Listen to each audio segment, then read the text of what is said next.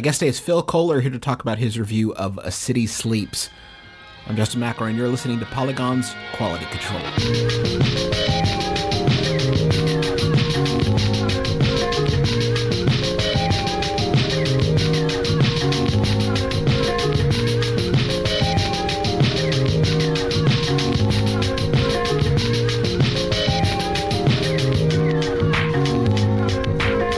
Phil, it's a momentous occasion. I've officially added your name to my favorites list on Skype. So frequent have your appearances on this program come to be.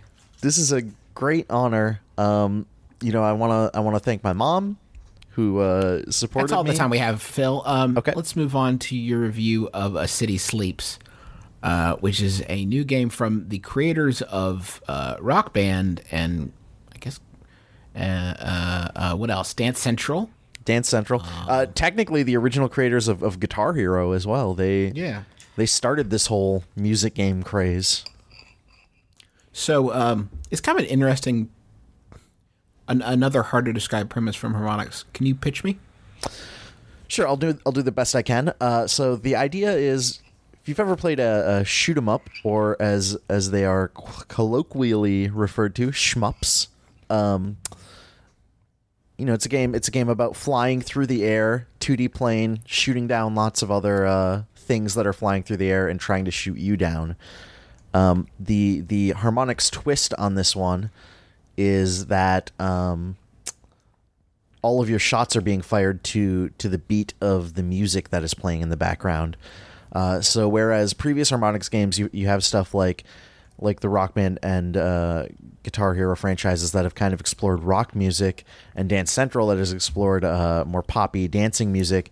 This is more like trance electronic music to go along to the beat of what you would be firing your weapons at.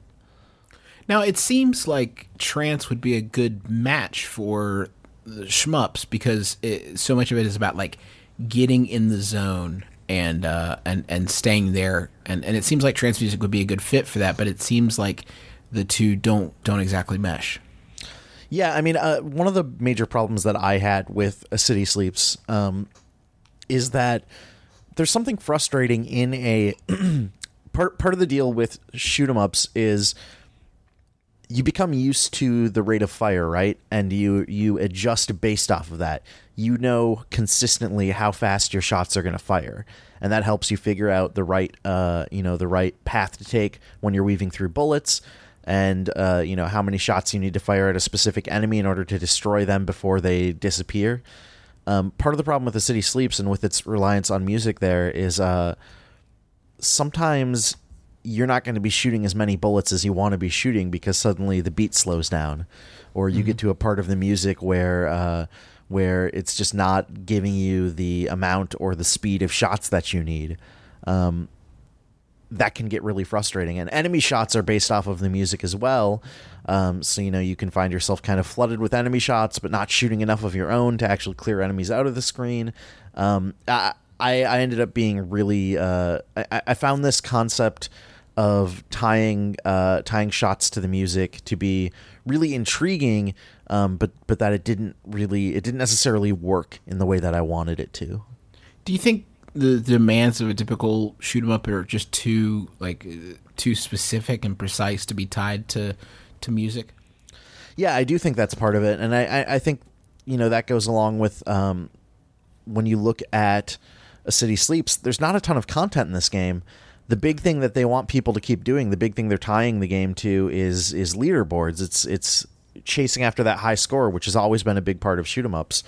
But I think it's difficult to feel a pull to chase after that high score when it doesn't feel entirely tied to my actions, when there's certain stuff that feels out of my control.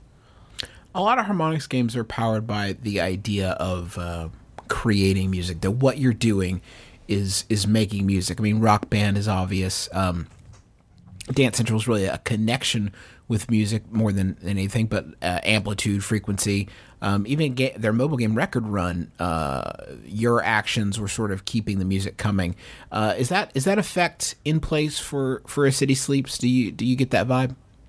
It's very minor. There's definitely a little bit of that. So, for example, as I said, the shots that you're firing out are based off of the beat of the music. But if you stop firing, there's actually there's a layer of the music that cuts out. I don't know why you would ever stop firing. This is kind of the point of the game. You're always going to be firing. But if you chose to, that part of the music would disappear. One of the other hooks that they've got for the game that's actually really an interesting mechanic is there's something called ghosts. And basically, as you're flying through the levels, these relics will pop up in the background. And then you can take your ghosts and possess these relics. And they're going to give you little buffs or help you out in some way. Depending on which ghost that you put into a relic, that will also create a new layer of music that will sound different depending on which ghost you've used and what the relic is and everything. You mentioned in your review, you say the graffiti-esque art style in City Sleeps looks cool, but led to both Poe and her weak spot blending into the busy backgrounds along with enemy projectiles. Cluttered screens are kind of a staple of the shmup genre. And man, do I ever feel dumb every time I say shmup. That is Yep. true laziness on my part. I should just say shoot 'em up. But anyway, so that's kind of a staple, right? Like a screen that's like just absolutely filled to the brim with junk. What made that not work in this game? What made it harder to parse? So the difference in my mind is in a really good shoot 'em up. I think that the stuff that's in the foreground, the stuff that you need to worry about, which is your character, enemy characters, and bullets from both you and the enemies, those stand out really well from the background. So a lot of shoot 'em ups, a lot of the best shoot 'em ups have very plain backgrounds. There's not a lot going on in the background, but that's by design because for the mechanics of the game, they need it to be really clear where you are, where the bullets are. They don't want any of that disappearing. They don't want your eyes playing tricks on you where you think you're just looking at the background, but then there's actually a bullet whizzing by as well. So where it gets confusing for me is the backgrounds in A City Sleeps are gorgeous. The game looks, I think the art style is really, really cool. It looks very beautiful. But there were definitely moments throughout the few levels in the game where, the screen would be filled with bullets, and some of those bullets would actually be blending into the background.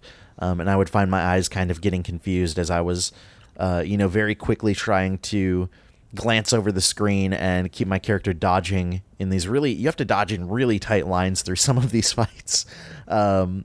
And just like, I would find myself dodging into bullets. Sometimes it was because I'm stupid and made a mistake. That happens every once in a while. You're human. Even one shot, one kill Phil can make a mistake from time to time. From time to time, not too often. Yeah, I want to really emphasize that. But a lot of times I felt like it was actually an issue where my eyes just couldn't parse the shots compared to the background.